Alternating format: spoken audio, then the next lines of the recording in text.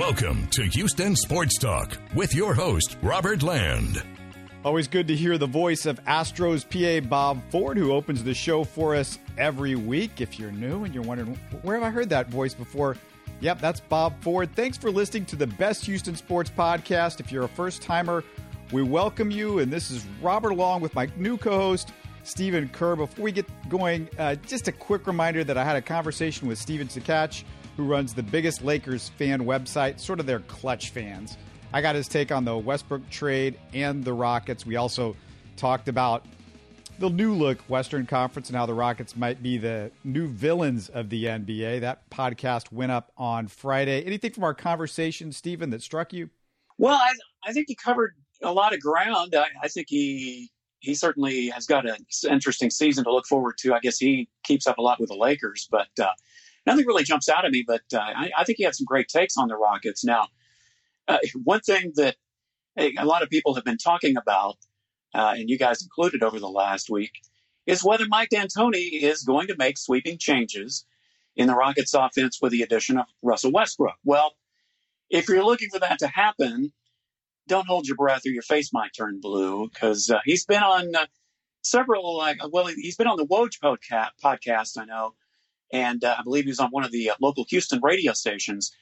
And what he said on the Woj podcast, the offense might get a little tweak here and there, but otherwise not much changes in order. I do agree with one point that he made, at least partially, when he was addressing the criticism that the Rockets have been known to be too much of an ISO team, not enough ball movement. He says, well, some teams get a little too pass happy, a bit helter-skelter. Well, that may be true, but I would also argue that great teams like the Warriors find a way to balance the two, especially in the postseason. But it doesn't look like D'Antoni, even though, he didn't get a new contract, but he's going into this year thinking, well, we might tweak a little bit here, tweak a little bit there, but otherwise I'm still going to let the players shoot when they want to shoot. Everything worked perfectly last year, Steven. Why would you change anything? I mean, James Harden dominated the ball. Russell Westbrook dominated the ball. Both teams did great. They were in the Western Conference Finals, Championship Finals, right? Did I get that right? Yeah, something like that. Maybe you're thinking of the year before. Oh. And you're also forgetting the first 25 games of this past season when things really weren't working so well. That worked the rest of the regular season, but then you got in the postseason and you stopped short because you had those Warriors in the way once again. Yeah, I'm not agreeing with D'Antoni. Let's just run it back. The way things have been going have just been perfect, and the way these guys have played their whole career has got them a number of championships. No, that hasn't worked. And he also was quoted as saying, I think Russell Westbrook, knowing he has the green light, will help him. To which I say, D'Antoni's seen him play, right? Isn't that the problem? Isn't that the whole problem, is when Russell Westbrook has the green light, he tends to take poor shots? Isn't that one of the issues that we've been talking about? They don't seem to be listening to our show, Robert. I don't know. And I'm wondering at that point, D'Antoni is, there's been some question marks from at least Daryl Morey's perspective that maybe he's not the guy. And maybe this type of stuff has come up in conversation. And Daryl's like, you're still not going to change a little bit or something, or we're going to go just do what we've been doing and it's going to work now. It hadn't worked, before. I just don't quite understand what D'Antoni is talking. Because if I'm Mike D'Antoni, hey, we're going to do a lot of different changes. And even if you just tweak stuff, you pretend that you're going to change some things, right? Well, see, here's the thing. I would think that with Daryl Morey and Tillman Fertitta sending the message of not giving him a new contract, if I were Mike D'Antoni, that'd be a message to me that either I need to change my style, or, maybe Mike D'Antoni, he's got enough money saved up that he figures I'll coach one more year with the Rockets and they'll probably let me go and I'll either move on to another team or I'll just retire and be happy. So he obviously is so convinced that his system will work just the way it is, that must be the mentality he's going into is, look, we might make a little tweak here and there, but I don't need to change anything. We've got Westbrook now. We can take that extra step next year. But hey, Robert, he's getting some collaboration on that because according to James Harden, no adjustments need to be made as far as he's concerned. When you have great talent like him and Westbrook, you just put those two on the floor and it all works itself out. It's going to be a fairy tale ending, according to James Harden. So Harden also said that he's got a new move next year that will look like a travel but won't be one. Well, that sounds familiar, James. Yeah, that's what he's been criticized for, I think, most of his game. Yeah, I'm sure an NBA fan will be fine with all that. Just another move they can go after James Harden. And, like we talked about, Stephen, I mean, they are the villains now. They're NBA's version of the Joker and Batman. Everybody loves to hate him right now. Well, if they weren't before, they certainly are now with Westbrook, because you've got two guys that have the, you haven't won a championship rap. You play selfish basketball rap. I don't know, but I still have a little bit of optimism that at least this first year, just like it did with Chris Paul when he was traded to the Rockets, that maybe they will go a little bit further than we think. It's the years beyond that I kind of wonder about. Maybe the window is now. Maybe the Rockets had better get it done next year, with the West as wide open as it apparently will be. Because I really think, with so many teams making all these moves and supposedly getting better, let's be honest, Robert, something's going to happen. There's either going to be a major injury to one of these teams, or some of the players are not going to play quite up to the hype. You can only have so many teams in the top 4 or 5 positions. And I still think the Rockets are in the top 4 or 5. But I really think what they need to do is get home court advantage all the way through.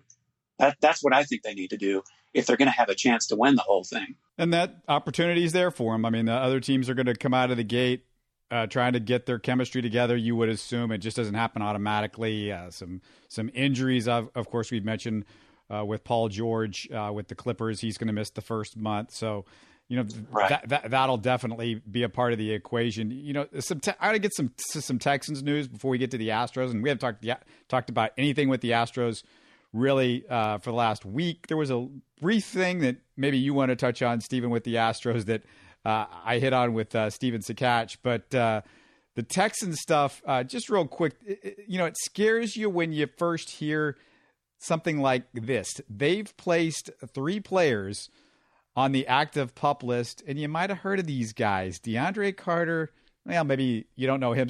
He was the wide receiver in the slot last year that did a decent job. But the next 2 guys, J.J. Watt, DeAndre Hopkins, does that concern you at all, Stephen? They didn't participate in OTAs. Maybe this shouldn't be a surprise, but it's still got to make you a little bit antsy when you hear J.J. Watt, DeAndre Hopkins still aren't ready to go, and we're like a month away from the first.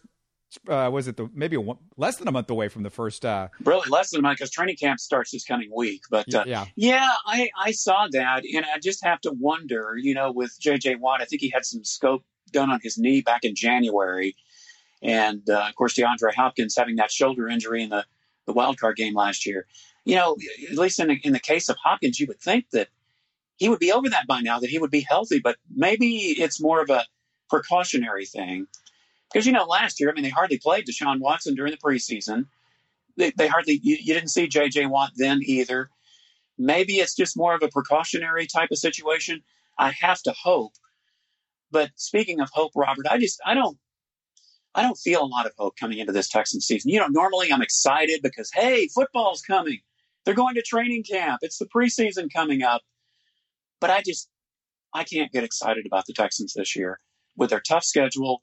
To me, they haven't really repaired the offensive line. You have Chantrell Henderson coming back, but he can't stay healthy. Their first-round draft choice was a guy that we've never heard of at a school we've barely heard of. No big, real great free agent signings at any position. Deontay Foreman is still a question mark. DeAndre Hopkins, is he going to be coming back healthy? Will Fuller, Kiki QT, can they play a season without getting hurt? Can Deshaun Watson, is he going to need to wear one of those flat jackets that Dan Pastorini wore back in the 70s? I don't know that they've really upgraded the secondary. There are just so many question marks with the Texans going into this year. Maybe I'm just a pessimist, but I just don't feel like we have a whole lot to look forward to. I'm just not that excited about it. Maybe you've just watched the Texans over the last few years, and you've watched. Well, I have, as a matter of fact. and Bill O'Brien, and they also put third-round rookie Kahale Waring on the active non-football injury list. So I don't know what that's all about. that's just like another little thing, another little tweak. And, you know, I don't know. I would like to see the Texans relatively healthy going into the season because if nothing else, it should be fun with Deshaun Watson. If he could get at least one of his two receivers that he didn't get to play with much last year in QT and Will Fuller going, and if you get both of them going and you get, you know, Hopkins back, and I got to assume this is not anything to be too concerned about. I haven't heard anything, you know, dire about DeAndre Hopkins' health over the last few months. So you just hope that if you could get those guys all in the field at the same time, you know, that sounds like it could be fun. The defense there's a lot of question marks on the defense outside the linebacking core. Linebacking core would seem to be okay as long as Clowney is halfway motivated in this kind of season on the brink for him with the contract that he didn't get. But it should be interesting. And then you got Texans training camp, which starts, like we said, this is Thursday. It'll start 9-10 a.m. every day from Thursday to Monday until their first day off. I think that's the first 5 straight days. The open practice dates for fans interested, if you want to go out there. I think there might be some sort of lottery for this one. So it's August 1st, 3rd, 10th, 14th, and 15th. You need to get on that quickly if you want to get tickets for Texans training camp. And Steven, I've been there the last few years, pretty much every single year and most days the last few years. And there are moments of fun, but you got to be able to take the heat because it's hot out there. Well, that's right. And, you know, they're not going back to West Virginia, so they are going to have to take the heat or get out of the kitchen, as they say. But did you ever get to go to West Virginia in the couple of years they were there? Unfortunately, no. It's a trip that you look into and you go, well, I've got to fly either to this place or this place, and that's going to be expensive. And then you got to drive several hours. I mean, they put that thing right. Yeah, it's not very convenient for sure. Yeah, it's in the middle of nowhere. Let's see. You know, I asked Twitter if they would be willing to include, and let's talk Astros. I asked them if they'd be willing to include Carlos Correa in a deal for Jacob deGrom or Max Scherzer. The Nationals are still in it, so I don't believe Scherzer goes anywhere, Steven, but would you be willing to deal Carlos Correa for Jacob deGrom? Is that something that you've even thought about? No, that's not something I've thought about. And my immediate answer, I would say, would be no. You know, Jacob deGrom, he's been a bit up and down, and but then so is Correa. I don't know. If you think about it a little bit longer, maybe it does make a little bit of sense, you know, because Correa's health is really his big question mark, or his durability, I guess. You know, his hitting hasn't been, maybe it's been decent when he's been in there. I don't know. You think about it a little bit more, maybe it does make a little bit of sense. But my first immediate thought, oh, no, you wouldn't trade Carlos Correa, would you? Here's the deal, though. I mean, you seriously have to start thinking about how you're going to fit all this money in, and do you want to spend more money on Carlos Correa? Now, it's not at the end of this year. It's not at the end of next year, but we're only just over 2 years away where Correa's contract is over with. He's somebody that I don't get the sense that, you know, he doesn't seem like somebody that's married to the city of Houston. His idol, Derek Jeter, Yankees. I guess that means he was a Yankees fan growing up. If he was a Jeter fan, he had to be a Yankees fan, right? And then right. You also have to look at, you know, his health. You got to look at, do you want to spend that kind of money, the kind of money that he's going to want? They're not going to, him and his agent, Scott Boras, they're not going to be willing to sign him, I think, to a early extension a la Alex Bregman or Jose Altuve. So do you trust Carlos Correa and his agent to be interested in the Astros, to want to stay, and how much are you willing to pay him? And you've got the back injury, and you've got Alex Bregman, who can play shortstop, and you've got Garrett Cole, who's going to be a free agent at the end of the year. You don't really want to let Garrett Cole walk away, because then you got Justin Verlander, who's got a year left on his contract. And what else do you got? And there's not another guy that I think is going to be available in this trade period, Steven, and correct me if I'm wrong, that is an ace, that's a Garrett Cole, Justin Verlander type of player. I don't think Bauer becomes available because the Indians are still a wild card team. So that's my concern. I've got a lot of concerns with the idea that you're just going to be able to keep Carlos Correa in 2 years And if you get another guy that's a lockdown guy like a Verlander, you can go into next year and say, we're right there again in case you lose Garrett Cole, because there's no extension coming for Garrett Cole in the next couple of months. No, there's not. And I would be more concerned with signing Garrett Cole than I would be Carlos Correa. I agree with you in part. I don't know that the Astros will keep Carlos Correa, but I think they would wait a little bit to trade him.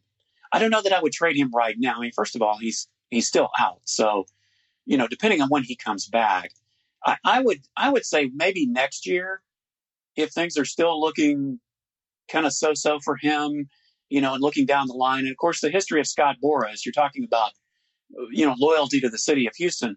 All you have to do is go back to 2004. We talked about this on the previous show with another Carlos Beltran, and he can tell you that Scott Boras had no intention of having Carlos Beltran sign with the Astros. So I don't think it's as far-fetched as it may seem when you first bring it up about Correa being traded. I just don't know that I would do it yet.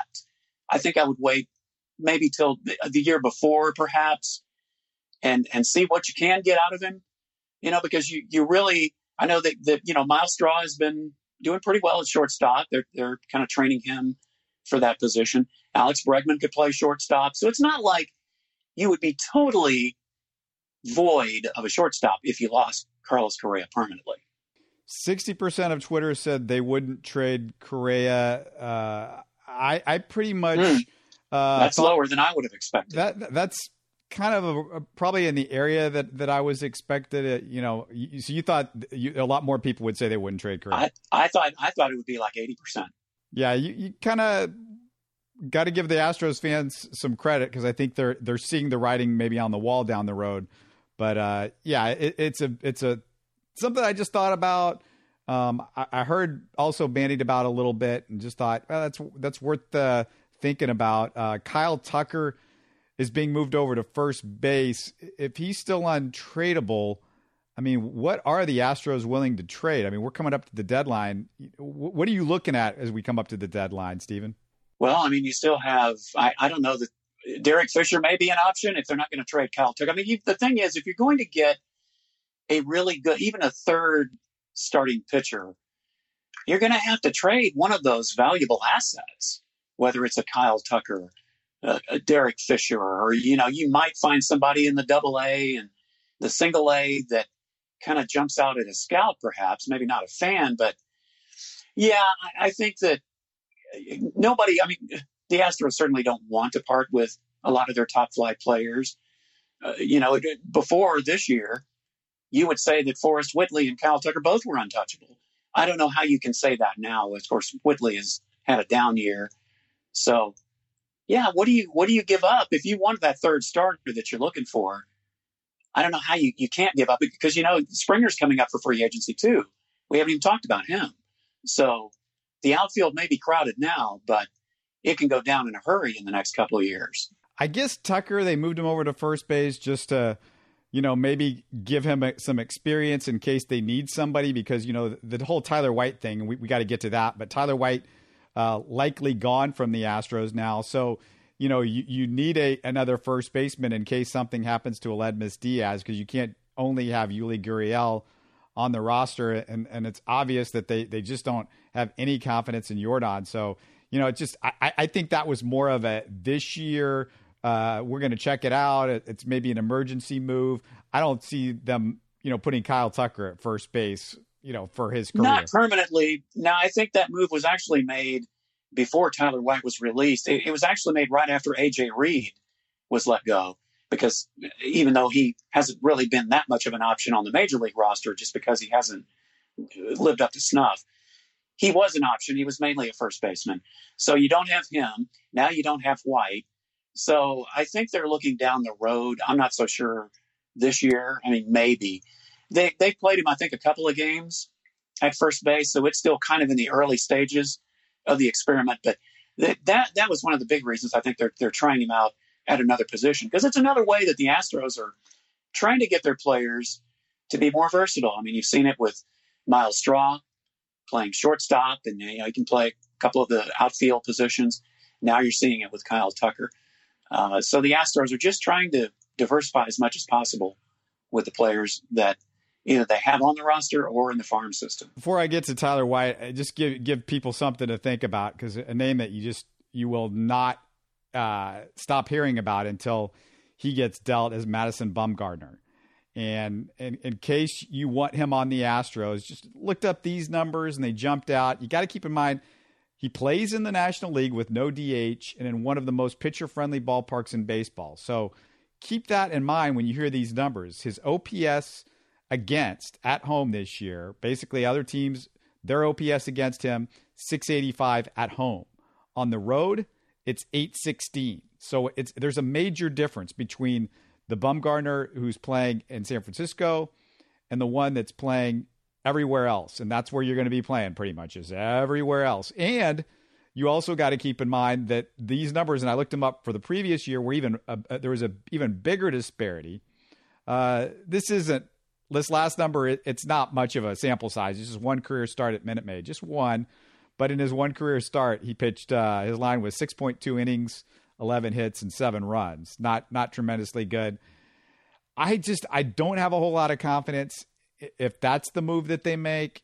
There's a bunch of guys that they're going to probably have to deal with. They're going to have to give up prospects that they don't particularly want to give up. But now they've got themselves in a corner. I mean, Rogelio Armenteros had a really nice couple of outings recently, so maybe you can put him as a starter. Brad Peacock is still a wait and see. We have no idea what's going to happen with him, but you're going to be trusting Rogelio.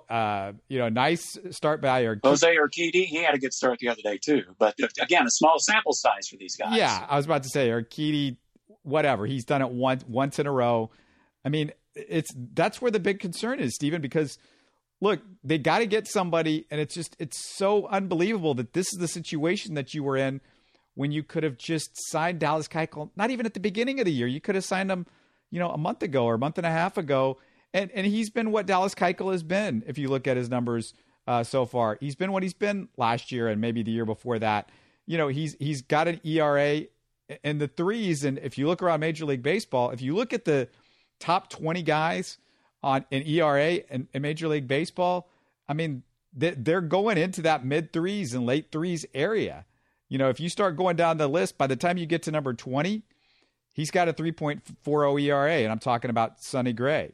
Right. I don't know how you cannot be a little bit frustrated that the Astros didn't at least try to bring back Morton or Keuchel at this point when you're in this situation, and maybe they didn't bank on Peacock's injury, and maybe they hoped, you hope that one of the young guys was going to come on, but it's just, you can't bank on that stuff in baseball. We know that. My biggest complaint with Dallas Keuchel is that sometimes you just never know. It's like a box of chocolates. You never know what you're going to get with him. He had the great Cy Young year, and then the next year he kind of fell on his face. He had a pretty decent 2017. He kind of came on as the season went on when the Astros won the World Series. Last year, up and down, I really wish they hadn't let Charlie Morton get away. That's the one I would have held on to, just because of the way Brent Strom worked with him, got him to be the pitcher that he is now. And, look what he's doing this year. So I would have opted, if I could only have kept one of the two, I would have kept Morton over Keuchel. And how about this irony? Just, you look through the ERA and let's be clear. I mean, Jeff Luhnow has set you up great, because you despite the fact that you've got these holes in the 4 and 5 spot right now, right after Cole Hamels at 11 in ERA, Justin Verlander's number 12, and then Garrett Cole's number 16, and Wade Miley, who gets no respect, I think, from anybody anywhere, is number 18 in ERA at 3.25. So you got 3 guys in the top 18 in all of Major League Baseball. I mean, that's pretty cool. But it's funny because, like, you go down to 27 and there's Mike Fiers, former Astro, and you got the guys that they're going after. We've talked about Trevor Bauer earlier in the year, although that, like I said, I think that might be off the table now. But he's down at 31, so he's not even as good as a Mike Fiers right now. As excited as we would be maybe to get a Trevor Bauer as far as his arm goes. I know a lot of people just don't like him personally. He would sure liven up the clubhouse if he was on the team, would he not?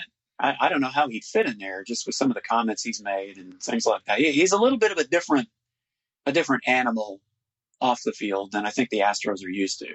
Number 8 in ERA is Mike Minor. You got any interest in that guy after watching him with the Rangers? I might be interested in Minor. I don't know if the Rangers want to trade him to a Western Division, division foe like the Astros, but they might. All right, what's your favorite Tyler White memory? We've been waiting for this the whole show. I got one for you because I knew you were going to ask me this question. I actually have one for you. Go ahead. He hit a walk-off home run against the A's last year. That's what I got. Hey, and that was a huge deal. It was a momentum moment when you beat Oakland because that really helped you solidify the AL West last year. And look, he's also got all these wonderful moments when I've seen him look at strike 3. There is that. There's with the bat on his shoulder. Because it just I'm awash in memories with the Morgan Ensberg days. Just looking at strike 3. I think oh my God, I just miss Morgan Ensberg so much. I miss you, baby. Yeah, but just remember, Morgan Ensberg provided more memories, I think, than Tyler White. In the positive sense. This is true. Okay. He had that one year where he was top 5 MVP guy. That was nice. Yes. But Tyler White, good guy. We wanted him to work out. 34th round draft choices. Great story. I mean, nobody believed in this guy all the way through. To get to where he's gotten is quite the thing. And, Josh Reddick's wife, she wasn't real happy on Astros Twitter after, he gets waived because of the reaction. And she said to all you, and I'll bleep out the next word, but to all you blanks celebrating someone losing their job, I hope you never have to feel what it's like to move your whole life in the matter of just a few days. Best of luck to Tyler White on his next journey in this crazy baseball life. We love you. And so that was Jet Reddick, Josh's wife. And, it's going to be, it's frustrating that it didn't work out with him, but it's now you got to find that new Astro to kick around. I don't know if it's going to be Hector Rendon, Will Harris. I know for some people maybe, but and the thing that the middle relief is still a concern for me. It's still a concern. I talked about this with you, Stephen. I think it was last week, but I'm still worried about that because Josh James. He comes out. On Sunday's game. I don't know what's wrong with him, but I get worried because Josh James is one of those guys that throws 100 miles an hour, and those guys, when they work, they're great, but stuff can go wrong, especially earlier in their career. Yeah, we need to keep an eye on that situation. Apparently, A.J. Hinch took him out because the velocity of his fastball just went way down all of a sudden. And of course, he had that quad injury in spring training. So we don't know if they saw something and it's just precautionary and they want to make sure. But it was obvious. He was throwing, I think one fastball was as low as like 89. And there were 92, 93, which doesn't sound like a huge drop. But for somebody like Josh James, who has that electric stuff, they obviously noticed something. So that's going to be a situation to keep an eye on in the next day or two. Yeah, the middle relief, it has been up and down. I mean, it seems to be better of late. And even the two starters, Urquidy and Armenteros, they pitched pretty well. I mean, they certainly pitched better than the situation we had last week, and they were just getting torched. But again, it's just been such an up and down thing with that bullpen. The last week or so, they've actually been doing pretty well. Since Jake Marisnick got nearly beamed after that night's game, the Astros are 5-0. How about that? Yeah, I was going to bring up the Marisnick thing, but I just want to throw out another young pitcher that I just don't know if I want to hear more about him until next year or unless he's traded, and that's Forrest Whitley. He had a Gulf Coast League rehab start, 2.2 innings, 1 hit, 2 runs, 1 earned run.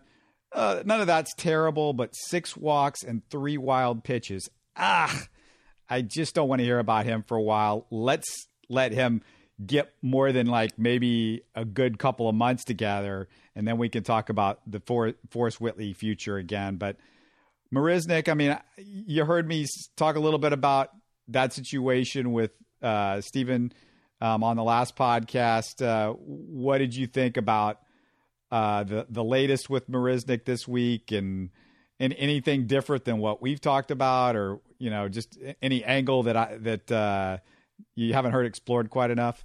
Well, of course, everybody's talking about how he kept his cool. I don't think he could have done any better than that. But to me, this just adds more evidence to the fact that his collision was unintentional. He could have stared down the reliever, Noe Ramirez. He could have charged the mound, but he went to first base, tried to defuse the situation when it started to get out of hand. Now, here's the thing. I'm not crazy about this quote-unquote unwritten rule of taking revenge. I know it's an old baseball concept, but the Angels clearly didn't go about it the right way. And here's the other thing is, so you're not supposed to slide hard into second base anymore. You're not supposed to collide with the catcher, but you think it's okay to throw at a player's head or near it and then justify it by saying, oh, well, it's just that unwritten rule that we're sending him a message. I mean, come on, that just makes no sense to me. At least MLB did the right thing. They didn't turn a blind eye to that. They suspended Ramirez as well as Brad Austin's the manager. But the thing, even with that, is what did they suspend Ramirez? 3 games. Marisnick got a 2-game suspension for something that he didn't even do intentionally. It's still on appeal. I don't know. The whole thing just doesn't make sense. And even the way MLB came down on Ramirez and Ausmus, to me, it just kind of says, it's not that big a deal. Nothing's going to change until they suspend somebody for 10, 15 games for doing what Ramirez did. Nothing. Yeah, and with a pitcher, you suspend somebody 3 games. That's not 3 starts or 3 appearances. That's 3 total games. It's a totally different deal than a player. So there's that to consider. But I just didn't like the way the Angels handled the entire thing. I mean, there's a difference between sending a message and then just trying to get even when it was clear Marisnick did not intentionally try to hurt Lucroy. Yeah, the whole thing where you said the Astros are 5-0 since the Marisnick deal, it reminds me of, I was listening to a broadcast. This is a long time ago, but it was Jack Buck and Mike Shannon doing the Cardinals game. And I forget who was up at the plate, but he hadn't had a hit in a while. And there was a pitcher for the other team. I think this was a Cardinals hitter. I'm trying to remember. But he throws it up and in on the guy. And the guy might have gotten out of the way. But the next pitch, the guy gets a hit. And Jack Buck says to Mike Shannon, "You can't kick a sleeping dog, man." I can just picture. I used to love listening to Jack Buck. I might reverse that because now that I hear myself doing the accent, that was more the Shannon accent. But that sounds more like a Shannon. Yeah. But I'm not a Cardinals fan, but I love listening to those guys do the games. But Jake Marisnick. The thing is, he got on base. He got on. He stole a base. I'm sorry. Yeah, he got on base because he got hit, but he stole a base, so he got back at him, and he hit well in that series. The fans booed him mercilessly and, gave him such a hard time. And then he had that incident with nearly getting hit in the head. He just kept playing his game. He actually played a very good series. So that's the way you get back at him.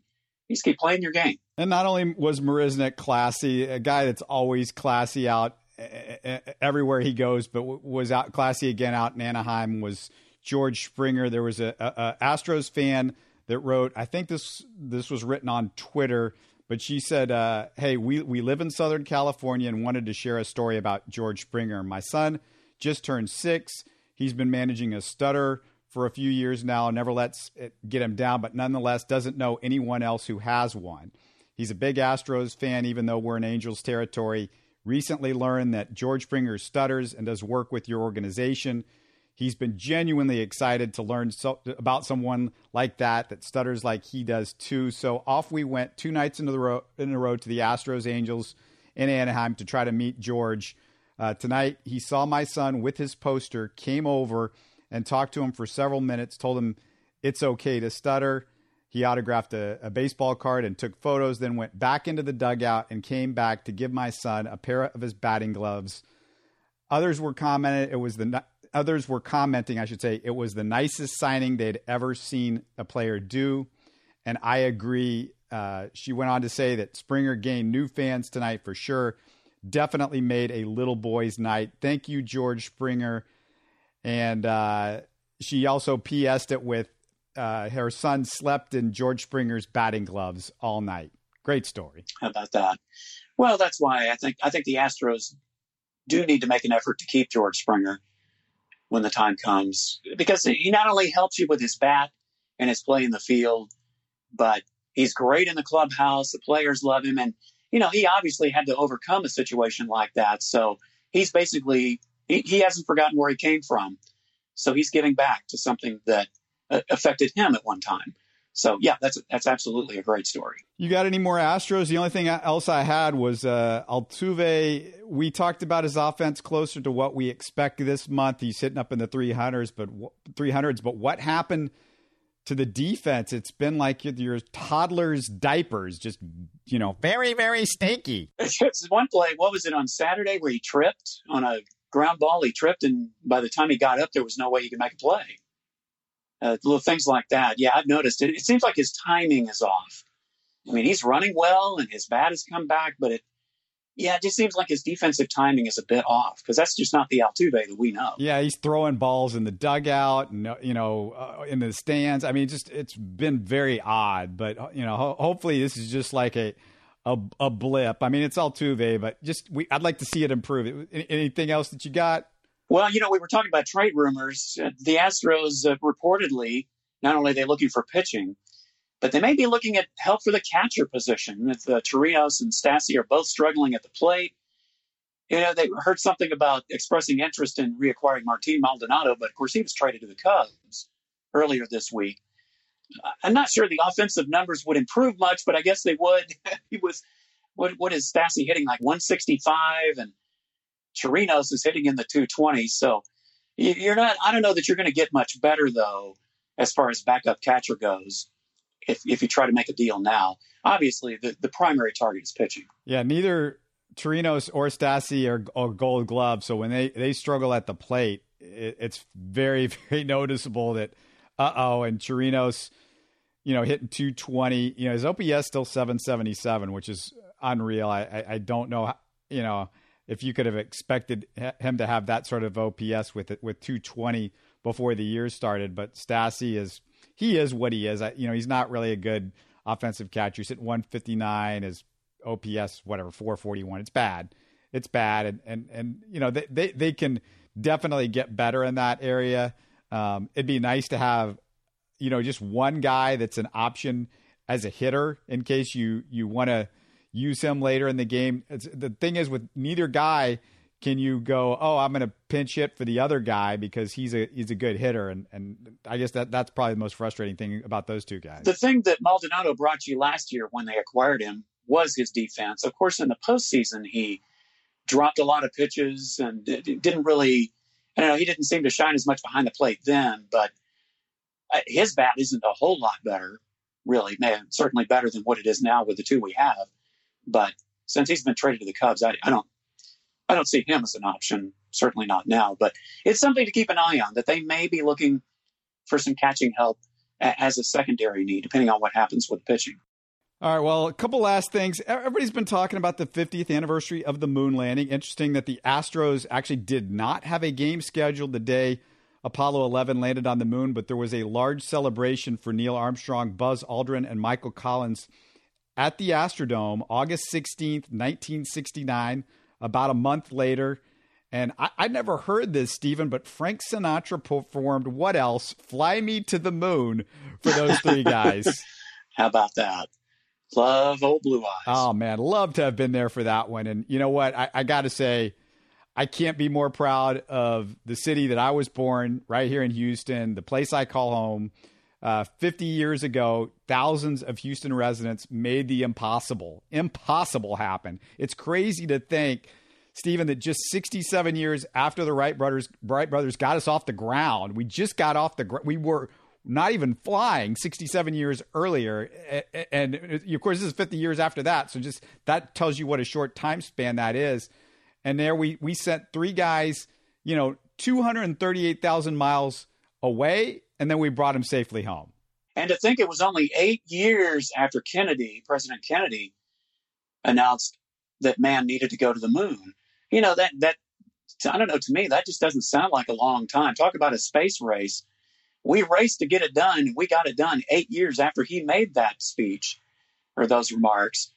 And, you know, people knock Houston for a lot of things, but I'll tell you what, that really put Houston on the map.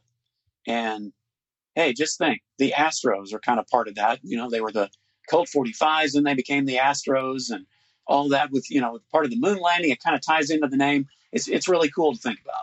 Yeah, the Astrodome and that. Those actually in combination, I think, were the two big things. And, you know, as I've listened to the specials on the moon landing, one thing that astronaut Michael Collins said that really struck me, and it was just how it brought the whole world together for that one very special moment. And he said, this is what's great. He said when he meets people from other countries, or when he met them, you know, afterwards, after the moon landing, they didn't say, congratulations, you Americans did it.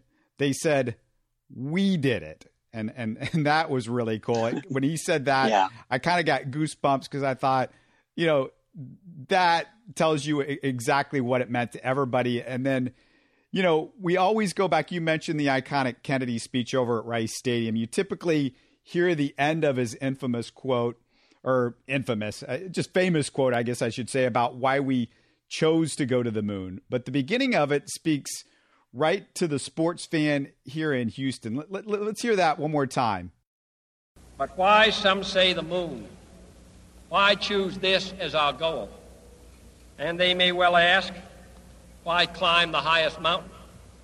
Why, 35 years ago, fly the Atlantic? Why does Rice play Texas? We choose to go to the moon. We choose to go to the moon.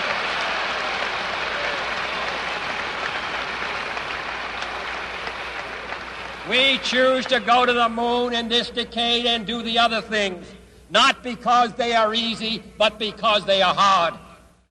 Yeah, Stephen, I think he thought he would wake the crowd up a little bit and get him going. He knew that line was going to come, so that's how to wake the crowd up, is just mention Rice and Texas playing. Hey, and they certainly did his homework, didn't he? Yeah. So, yeah, that's just part of the speech that, yeah, you don't really hear very often as much as you do the end, but it proved true. I mean, Kennedy was a visionary, certainly, and this was one time where something that he had a dream for, it came true, and we're still talking about it 50 years later, as well we should. And you got to keep in mind, you know, you mentioned just how brief a time span it was from that speech to when we went to the moon. Just keep this in mind here. NASA had no rockets to launch astronauts to the moon when he made that speech. They had no spacesuits for astronauts to wear. None. They had nothing for them to put. No, they started from scratch. They literally did start from scratch with that whole program. No computers small enough for a spacecraft. And the Apollo computers, by the way, 33K of memory total was the spaceship was equipped with, which is, you know, that's like a small email these days. You know, I was going to say, I could probably put a couple of text documents in a 33K file. Bingo. A computer. Bingo. And let me just say this too, Stephen. I can't recommend that new PBS documentary, Chasing the Moon, enough. You'll see and hear footage you never knew existed, learn details you'd never heard, and you really get into the sacrifices and get to understanding the sacrifice not just made by the astronauts, but by their families. I can't recommend, of all the stuff that I've seen over the last few weeks, that documentary, and it's a 6-hour one, but I'm telling you, once you start watching, you can't stop. It's really, really good. Well, and I would say, you know, too, in wrapping things up, I just thought of this. This is a real parallel between sports and culture. You know, we work hard to attain a goal in sports.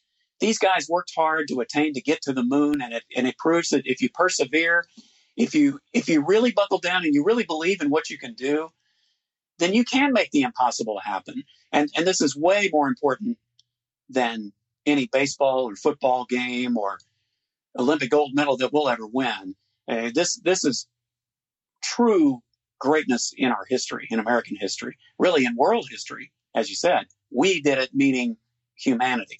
I would say that marks like a good thing that the Texans can look at, except that Bill O'Brien, I'm sorry. Yeah, they still have Bill O'Brien coaching them, so I don't know that you'll can really expect that anytime soon. Sorry about that. Yeah. What's the old line? Was it, I'm trying to remember who it was. If it was it Clinton or Bush or one of those guys back in the presidential race said, I've met John F. Kennedy. I got to know John F. Kennedy. Bill O'Brien, John F. Kennedy. Was that? John F. Kennedy. Is that right? That's the line, right? Yeah.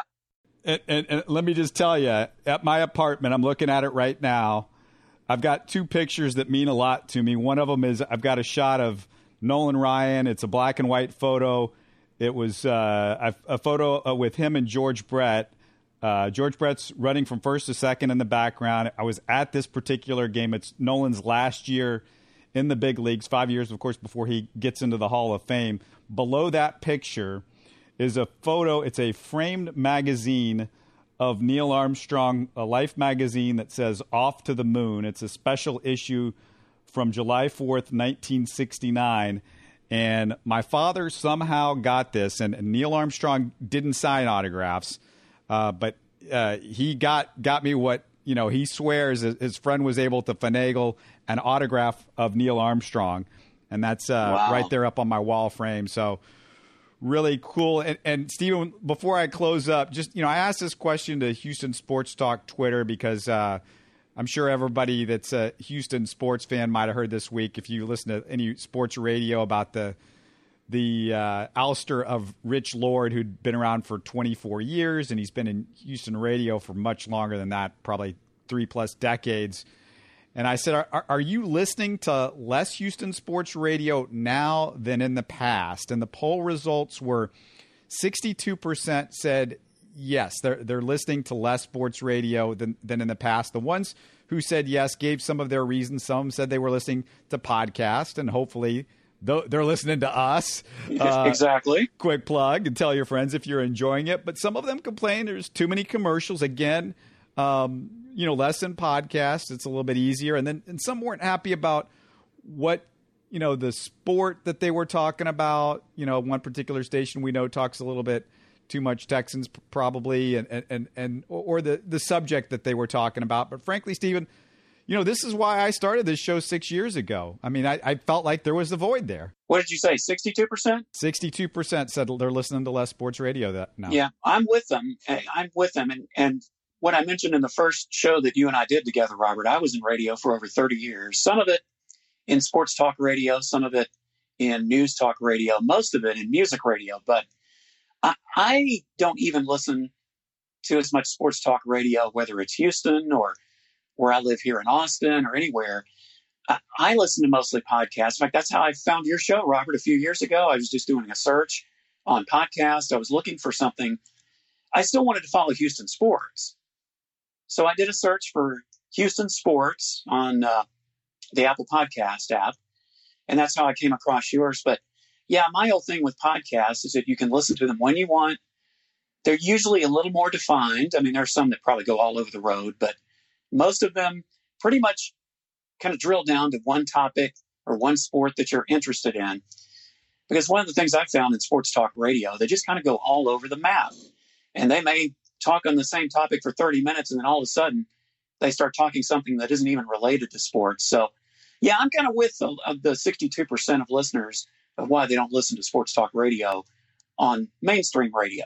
And we're going to weave in an occasional non-sports type thing, I'm sure. But, I try to keep us a lot on topic because that was my frustration with sports radio these days. And when Stephen and we talked about this, when we were teenagers, we listened to sports radio, which, I felt like I was the odd guy, the odd duck in that. But I'm wondering if we have any teenage listeners. If you are a teenage listener to us, send us a quick message. You can do it through Facebook, Twitter, or email info@houstonsportstalk.net. It's always available. If you ever have a question or a comment, we'd love to hear from you. It's in the show description of every single podcast. If you forget, it's info@houstonsportstalk.net. But we always want to hear from you, especially like if you're a teenager. I would be interested because I'm kind of curious what our age range is right now. We don't have the demographics of age range. Got some other demographics, but not necessarily that. So that would be interesting. Got a couple of interesting guests coming up. in the next few days. I definitely am going to have Galen White on again, and I've had him on before.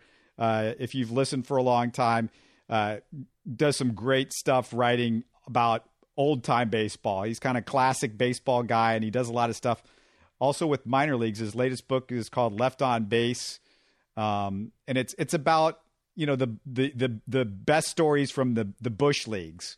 It's called Left on Base in the Bush leagues is the full title. And so I'm going to have Galen White on in the next few days. So look for that. Also, either later this week or next week, Dale Robertson, who many of you remember. Well, if you know Houston sports, you know Dale Robertson. He's just retired after 47 years writing for the Houston Post and Houston Chronicle over the years, and extraordinary career for him. He's doing a little bit of writing still with the Chronicle, but not much sports anymore. And so we're going to sit down with him and just kind of go through maybe a little bit of his career and some of the better stories that he's got. So keep a lookout for those two, and Stephen and I, and unless there's something crazy, some emergency, we won't be back with you probably till a week from now, next Sunday. But thanks so much for listening, and we'll talk to you again really soon. You're listening to Houston Sports Talk. Don't forget to follow Houston Sports Talk on Facebook and Twitter. Subscribe to us on iTunes, Spotify, the Google Podcast app, or the Stitcher app. You can support us by giving us a 5-star review on iTunes or by telling your friends about us. Spread the word, everybody. Thanks for listening.